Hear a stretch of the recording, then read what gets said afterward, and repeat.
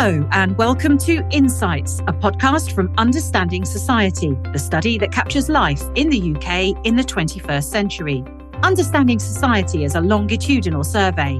Every year, we ask each member of thousands of the same households across the UK about different aspects of their life. In each episode of this series, we're exploring how our data has been used in a key area. We'll look at what we found, what it tells us, and what we can learn from it.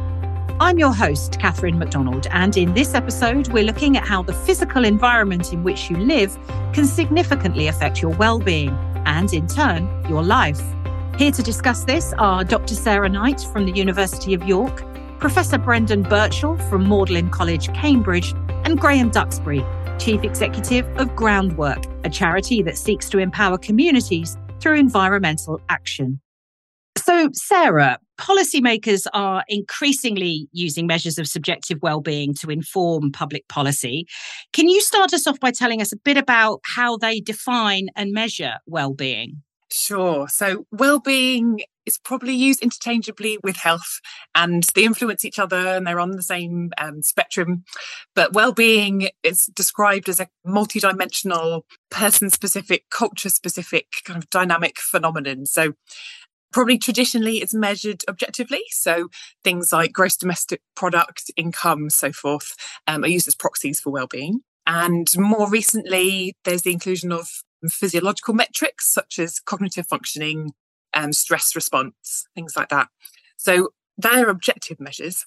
And then on the other side are subjective measures of well-being. And that's a much more recent phenomenon. So it's shortened down, it's a person's cognitive and affective evaluation of their own life. And again, there's lots of definitions of subjective well-being. It's said to be three components of it: eudaimonic, hedonic, and life satisfaction. So eudaimonic is this kind of reference to, are your activities worthwhile? Hedonic relates more to happiness and emotion and can be positive or negative. And life satisfaction, again, a kind of evaluation of satisfaction with your daily activities. And these are really picked up probably in the UK. In about 2010, David Cameron brought in the measures of national well-being to try and understand the different drivers of well-being across society. And then this is picked up, it's probably now used across all government departments in some form or another as a kind of measure of progress. And countries have taken this forward. So, for example, New Zealand have a wellbeing economy. So wellbeing is really embedded as a measure of progress. Some people will say it's a better measure of progress than things like GDP. Wellbeing's embedded in things like the Levelling Up Agenda and international programs such as the Sustainable Development Goals. And a good example of measurement of it used by our government is used by the Office of National Statistics Wellbeing 4, and they measure life satisfaction, how worthwhile you rate your daily activities, and your level of happiness and your level of anxiety. So it's great to know that all of that is being monitored and evaluated. In your study, Can Clean Air Make You Happy? You found that increases in air pollution from nitrogen dioxide, which is a gas mostly produced in diesel fumes, had a negative impact on people's life satisfaction, and that the size of that impact was comparable to many, as you called them, big-hitting life events. Can you tell us more about that? So yeah, me and some colleagues at University of York, we used the harmonised dataset of the British Household Panel Survey and the UK Household Longitudinal Study. So we took about 50,000 adults from England and had a look as they moved about space and time, trying to control for other determinants of well-being. Do we see a relationship between life satisfaction and how people experience air pollution? So our main result showed that an increase in 10 micrograms of nitrogen dioxide reduces your life satisfaction by 0.3 on a Likert scale of 7. That sounds meaningless, I think. So we wanted to find a better way to communicate how meaningful that is for people. We wanted to compare that to how that effect size is comparable to other determinants of well-being. So things like employment status and relationship status. If people were raised to the legal limit of NO2, which is 40 micrograms per meters cubed, the loss in life satisfaction was comparable to what we found within the data set to things like marital separation and about 50% of going from employed to unemployed.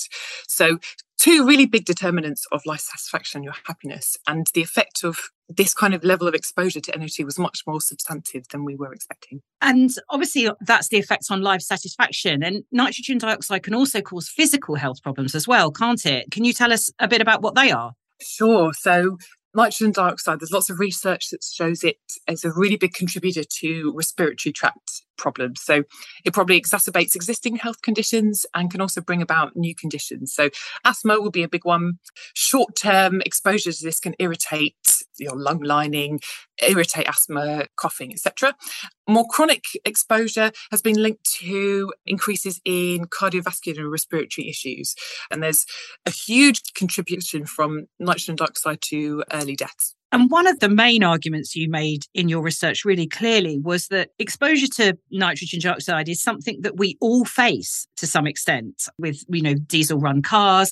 So therefore, the benefits of reducing those emissions would be significant. When we relate it to these other determinants of well-being, you think, not everybody is unemployed, not everybody is single, but everyone to an extent is exposed to air pollution. It has different causes, but it's experienced by everybody. So a reduction in air pollution is likely to affect everybody, but there are probably gradients to the size of the effect for different people. So some people are more exposed than others. So there's likely to be greater benefits for different demographics. But on the whole, it's experienced by everybody. So a reduction will likely have really broad societal impact. And as with many things, the UK is not geographically equal when it comes to exposure to nitrogen dioxide either, is it? What did you find there? Yeah, absolutely. It's really interesting. And it's possibly what most people would expect. So where there's transport and where there's people, there's nitrogen dioxide. Road vehicles, industry, etc., are really big causes, are really big outputs of nitrogen dioxide. So we had a look at the spatial distribution of NO2 and looked at the highest and the lowest values across England. So the average value in the southwest, in kind of Cornwall, Devon, is about 3 micrograms per meters cubed. And this is a kind of an annual ambient mean level. And the value for London is just under 60. Now, this was taken for 2014 when we did this. So there's quite a significant gap there. If you think an increase in 10 micrograms that we found has a significant relationship with your life satisfaction, actually, that you can see then that kind of sits within these values quite clearly. The legal limit set by the EU based on World Health Organization guidelines is 40 micrograms per meters cubed. So you can see that, for example, in places like London, you get a regular exceedance of this value. So there's two values. There's annual exceedance and there's daily limit exceedances. And again, these are based all by the World Health Organization's guidelines for what it means for people and for society. In 2018, London exceeded this daily limit within the first 5 days of the year. And there are places also, and it's not just London, there's other big cities, places with airports and ports, big transport hubs, they also have these exceedances. And I do believe in 2018, the UK government was taken to court over this. So what do we do to reduce the amount of exposure? Is it only about turning to cleaner vehicles, or can the damage be offset by time spent in green spaces, for example? Yeah, so there's probably two ways. There'll be things like reducing your car journeys will reduce air pollution. There's also not the onus necessarily on the individual. There's things about kind of in transport industries and so forth that need addressing. But as we know, diesel cars are being slowly reduced in this country. And we do see a reduction in NO2 over time, which is fab and probably largely attributed to that policy change. For individuals, I would say avoid hotspots. So obviously central London at major commuting and transport times, you can simply think about your routes, about how you're moving about places. So even if you're just one road off the main busy road, your exposure to air pollution is significantly lower. So find quieter routes at quieter times in pedestrianised and green places. And of course, COVID was a huge natural experiment about this. We saw huge reductions in air pollution as a consequence of this. And there were really, really clear benefits to health, to well-being, and to how people are enjoying their cities. So let's move on to talk about green spaces now then. Another study you did also looked at the importance of the ecological quality of public open spaces for well-being.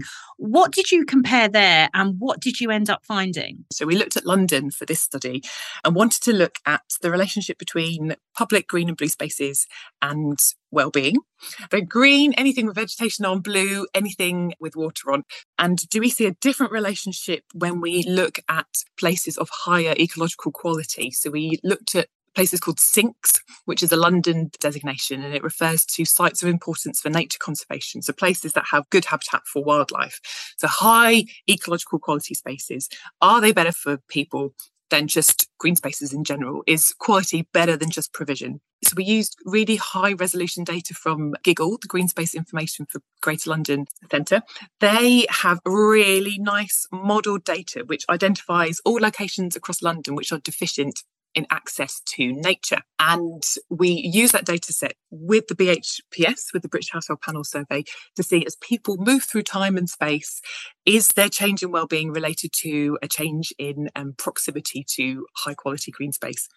We found that being deficient to access to nature is bad for life satisfaction. So it is not just provision that's important for life satisfaction, it's the quality of the green space and the blue space. Understood. Okay, thank you for that. Brendan, I'd like to come to you now. In your research, you approached it slightly differently and you asked whether public space has to be green in order to improve well-being. So before we dive into that, were you working on the same definitions as Sarah, so as we move forward and talk about green, blue and hard surface? Can you just run through those definitions for us? Yes, we did look at particularly green spaces, parks, countryside, footpaths, those sorts of things. And as Sarah was describing, we found all sorts of benefits for people's well-being of having access to those sorts of spaces. We didn't do the sort of fine-grained differentiation between those spaces that Sarah did. And there's all sorts of reasons that people give. There's that closeness to nature that Sarah was talking about, being able to take exercise, being able to meet other people in those places. And we replicated those findings. But what was more interesting about our research was we went to look at the other types of public spaces in London, and those are the hard spaces. These can be children's playgrounds, skate parks, marketplaces, civic areas, town square type spaces. And there's less research on those. When you look at the outer areas of London, you get a lot more of the green space, and they tend to be the more affluent areas. These other hard surface spaces tend to occur closer to the centre of London and often in the less affluent areas. So that's where we think well-being might be particularly important. And when we first looked at those hard spaces, we didn't find any effect on well-being. And there wasn't much research to go before. It was very much an exploratory study. Interestingly, though, when we started to differentiate between them, we did notice it really mattered where those hard spaces were. And it mattered who the people using them were as well. That if they were in an area that was perceived to be safe, the sort of area you'd be happy to walk around, say, in the evening or after dark, then there clearly was a benefit we found to people having those spaces, those public spaces close to where they lived. But if you lived in an area where you didn't feel safe, then those areas could become threatening to you, we hypothesize.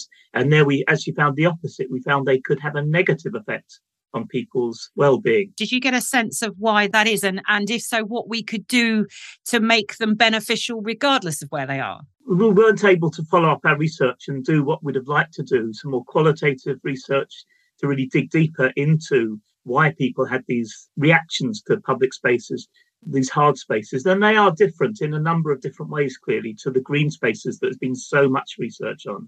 They tend to be much smaller, for instance. And they tend to, if anything, force or encourage people to be closer to other people using that space. So if you're in a children's play area or a small area where the sport's going on, then you're more likely to have contact with other people, at least, sense that you're in a group of other people. And that can be a very positive thing. If you resonate with those people, if you think you have things in common, you feel safe around those people. But of course, if you're feeling threatened by those people, you think that there's a threat to your safety, there might be sexual harassment going on, there might be people engaging in unsocial behaviours, then that's when we're going to find that threat overcomes the benefits of those hard spaces.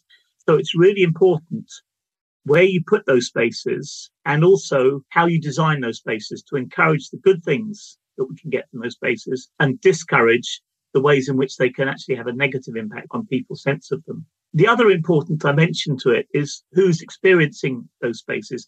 Again, we're just so lucky to have these really rich data sets about London and about, and people's well-being through the Understanding Society data set. So we could get a sense of how people related to their local community, which is so important. It comes up again and again in studies of urban living, studies of sociology and psychology.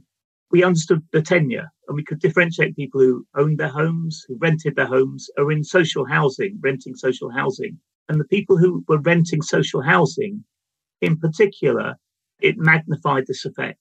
And we presume that people often in that sort of housing can be more vulnerable. So they can benefit more from interaction with other people, maybe helping them to overcome loneliness, which we know is such an important issue in the UK and in London. But if they're feeling threatened, again, they probably feel maybe more vulnerable to that threat than other people. When you put it all together, all your thoughts and findings together, what policy recommendations were you able to make as a result of your research? It's one of those bits of research. We think we've opened up a whole area that these things really matter, but how they matter and how they actually translate into the designer space. We couldn't come up and say, this is what you need to do. You need to consider, like, giving people hard surface spaces near their homes isn't necessarily a good thing. It could be a negative thing. You need to look at the whole safety issue, how safe people feel in going around their local neighbourhood, and you need to look at the vulnerability of the people using those spaces. So I think there's a lot to think about, and we hope that there will be a lot more research. We already have a really good understanding through Sarah's research and other research like it of the possible benefits and green space, how that works. We know a lot less about hard space. We don't even know much about how much there is. For instance, in our research, we didn't include pavements. And in some places in London, pavements make up the vast majority of those hard spaces. And again, we know that in some areas you get really positive life on pavements. In other places, they're seen as harsh, threatening, unpleasant environments. So we absolutely need to have a much deeper understanding of the way that this hard space is important in people's lives, particularly those people living in the less affluent areas and nearer the centres of big cities. Absolutely. As you say, a complex set of elements to consider, not just one quick, easy fix.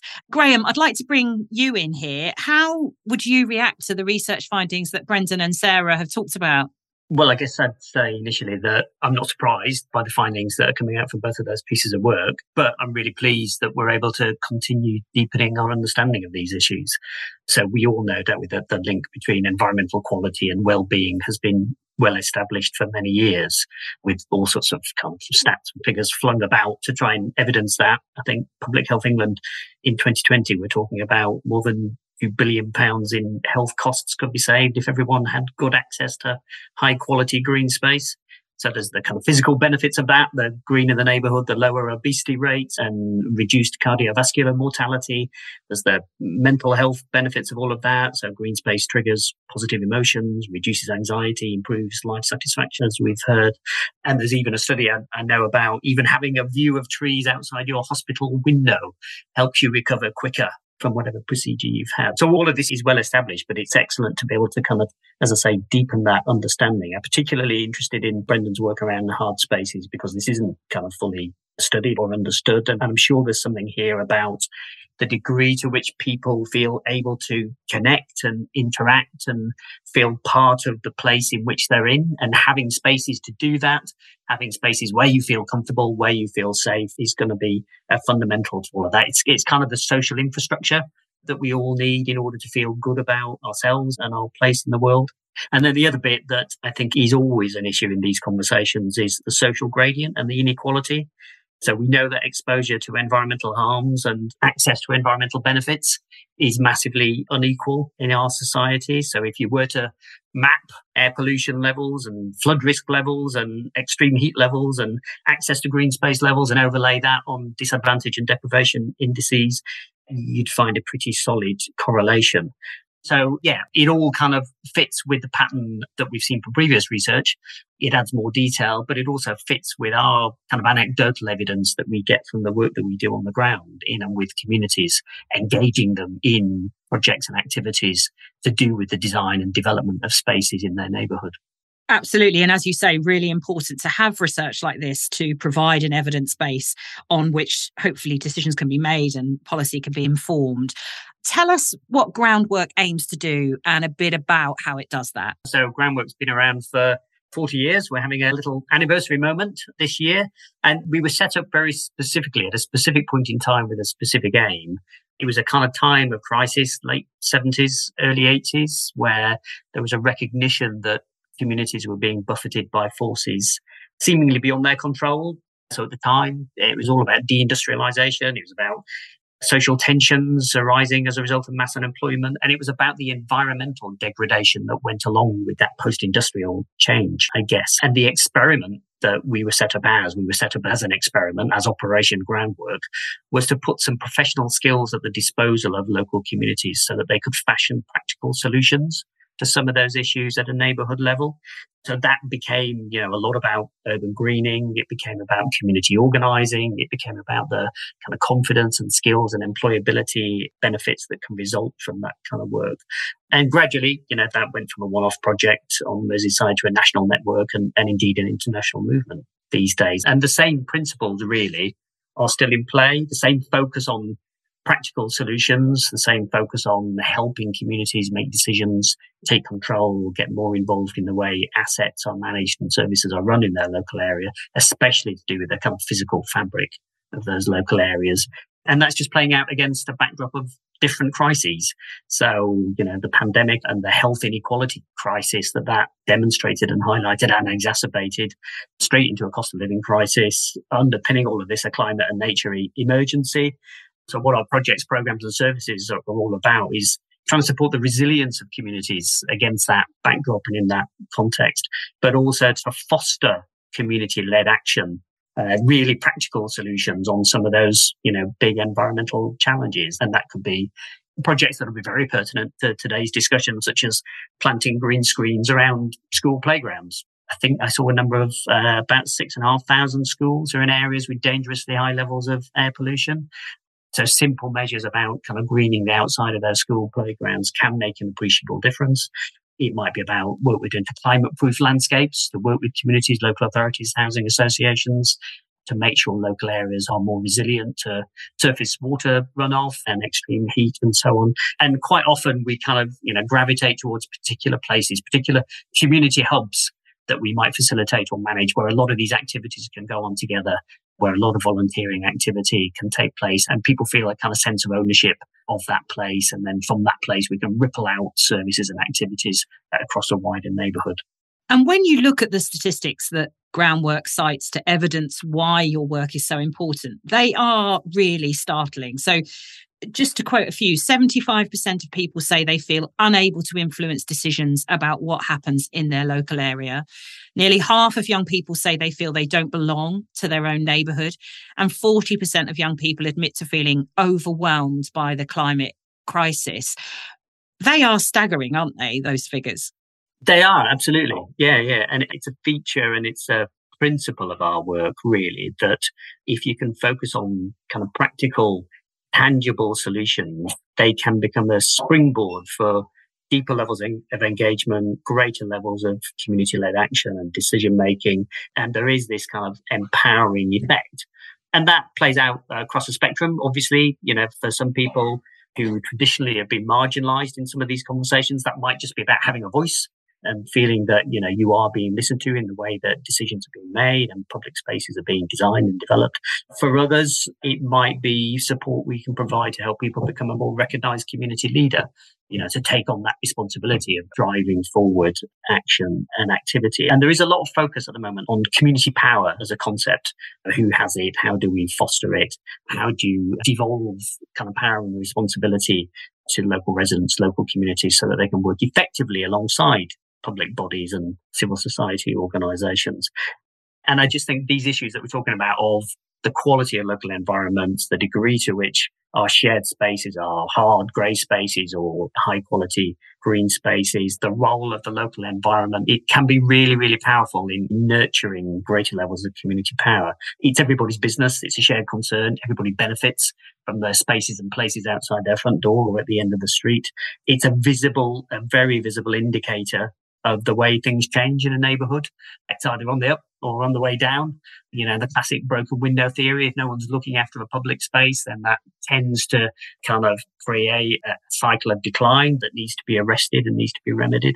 And a lot of the projects that we get involved in and that we support in these spaces can genuinely be community-led and owned. So there are simple tasks. There are lots of different tasks at lots of different levels for people of lots of different abilities. And if we're going to, address some of those inequality issues and those access issues and those quality issues that Sarah was talking about, people need to feel that these spaces are relevant to them. They need to feel safe in them. They need to see people using them that are like them so that they feel comfortable in these spaces. So there's a huge scope for using local environments as a way of kind of getting traction on bigger societal issues. But in and of itself, there's a massive job to be done to make sure that those public spaces, those green spaces are of high quality, are relevant, are accessible, and are contributing to the kind of wider goals that we need to have around nature recovery and tackling climate change. And Brendan, Sarah, presumably you would both totally echo what Graham has said there and how powerful the work of Groundwork and organisations like Groundwork is. Yes, that makes total sense to me. And I know from my own personal experience of living in cities and living in the countryside, how much that sense of ownership and interaction with the local environment can bring a community together. But we do have to remember that with the public hard spaces, they seem to equally often doing damage to people as they are doing benefits to people. So understanding that difference, and if we can better understand it, then I think we can really take that sort of work that Graham and other organisations are doing further so we can maximise the benefits from that very valuable work. Yeah, absolutely echo what Brendan said. And I think Groundwork does an excellent job in terms of connecting people with nature. I think there's kind of a real disconnect with nature in our country. And, we are one of the most depleted in biodiversity countries in Europe. So involvement in things like green social prescribing projects, kind of nature being suggested to people, getting people to take ownership of the spaces around them, to connect them and to really leverage those benefits from being in spaces and also improving them for themselves and for the environment as well. So, sort of last question to all of you. And Graham, I'd like to come to you first. If you could say 3 things to policymakers and planners who are looking at physical space and how it's used right now, what would you say? Let's start with health. We really need some leadership on this from the health sector, from the health perspective. So we've got integrated care boards, integrated care systems, which might give us another lever into this conversation, because we know the solution to long-term NHS and care funding is better prevention. And we know that the way in which we design and manage open spaces and the environments on which we all depend is going to be a crucial part of that. So that would be my first bit. The second one is let's make the most of the money funding opportunities that there currently are. So we are committed to spending lots of money on levelling up funds and pound funds, and mayors have got, devolved powers around transport and skills, etc. There's an awful lot that can be done around green infrastructure and open space and public space and pride of place that isn't necessarily being done. So we've just done a little bit of research that shows that less than 5% of the money spent or allocated through those funds at the moment is going towards projects with a clear focus on green infrastructure, for instance. And then the last one for me is to recognise and invest in proper community engagement and community development. So we've got to make all of this stuff, green infrastructure, hard open spaces, relevant, and we can use that as a springboard for greater levels of community-led action on a range of other issues. But community engagement doesn't just happen by itself. It's a skill set. It needs to be invested in. It needs to be supported. And Brendan, what would your 3 things be? I could only come up with 2 things to add to Graham's great points. The first is how important it is to include well-being and health into the design of the places we live in, particular cities. We're going to have to redesign cities, I think, quite considerably in the near future if we're going to meet our climate targets, to decarbonise the way we go about our daily lives. And so while we're doing that, we shouldn't lose sight of the other ways in which we can positively use those environments to tackle other social problems, such as health, such as tackling loneliness. The other point I'd like to make is I think this shows a really nice example of when we're joining up the people collecting and making data available, and we're really grateful to Understanding Society, and we're really grateful to the way in which London's provided such good data to researchers. That feeds through to people like myself who can make sense of that data. And it's often these relationships we've seen, sometimes they're very clear, like the benefits of green spaces. Other times they're quite complex and they need social scientists often to really be able to unpick that. And then the way that can then feed through to policymakers. And if we've got that sort of join up between the people providing data, people analysing data and policymakers, then it makes me feel very positive about the way we can go forward with society and really do things to improve people's lives, the way that they experience their day-to-day environment. And Sarah, final word to you then. What would your 3 messages to policymakers and planners looking at physical space and how it should be used? What would yours be? Great ones already from Brendan and Graham. I'll add to this. I'll say quality is important, not just provision. So I think it's really important to say that, green, grey, blue, hard, whatever the space is, it has to be about quality beyond just provision, because these places aren't homogenous. Secondly, and similarly, quality is subjective. It's a perceived aspect of space. And this varies across demographics, socioeconomic gradients, gender, age, all the intersections of these things. So I think we just need better understanding about what this means. And I think this is this kind of context-specific stuff. You can put a place somewhere, but who lives there as well? Who's around it and who does it supply? And I think that context is really important. And it's probably related to my third point as well, is about this really important need to connect people with nature. And it's a priority for loads of different government departments and bodies, connecting people with nature, harnessing nature connection to really leverage health and well benefits from green infrastructure, from environmental interventions. It's a really cost-effective way of achieving environment and health co-benefits. So again, investing in friends of groups, for example, building green infrastructure that's close to people. So this feeds into kind of urban design, urban planning and so forth. Because there's a biodiversity crisis, there's a climate crisis, and there's a health, loneliness, well-being crisis. So investing in green infrastructure and blue infrastructure, and as we've heard, grey infrastructure is a really, really important way to address these crises. My thanks to Sarah Knight, Brendan Birchall and Graham Duxbury. You can find out more about how the data from Understanding Society is changing practice and informing policy by visiting the website understandingsociety.ac.uk. This was a Research Podcast production. Thank you for listening, and remember to subscribe wherever you receive your podcasts.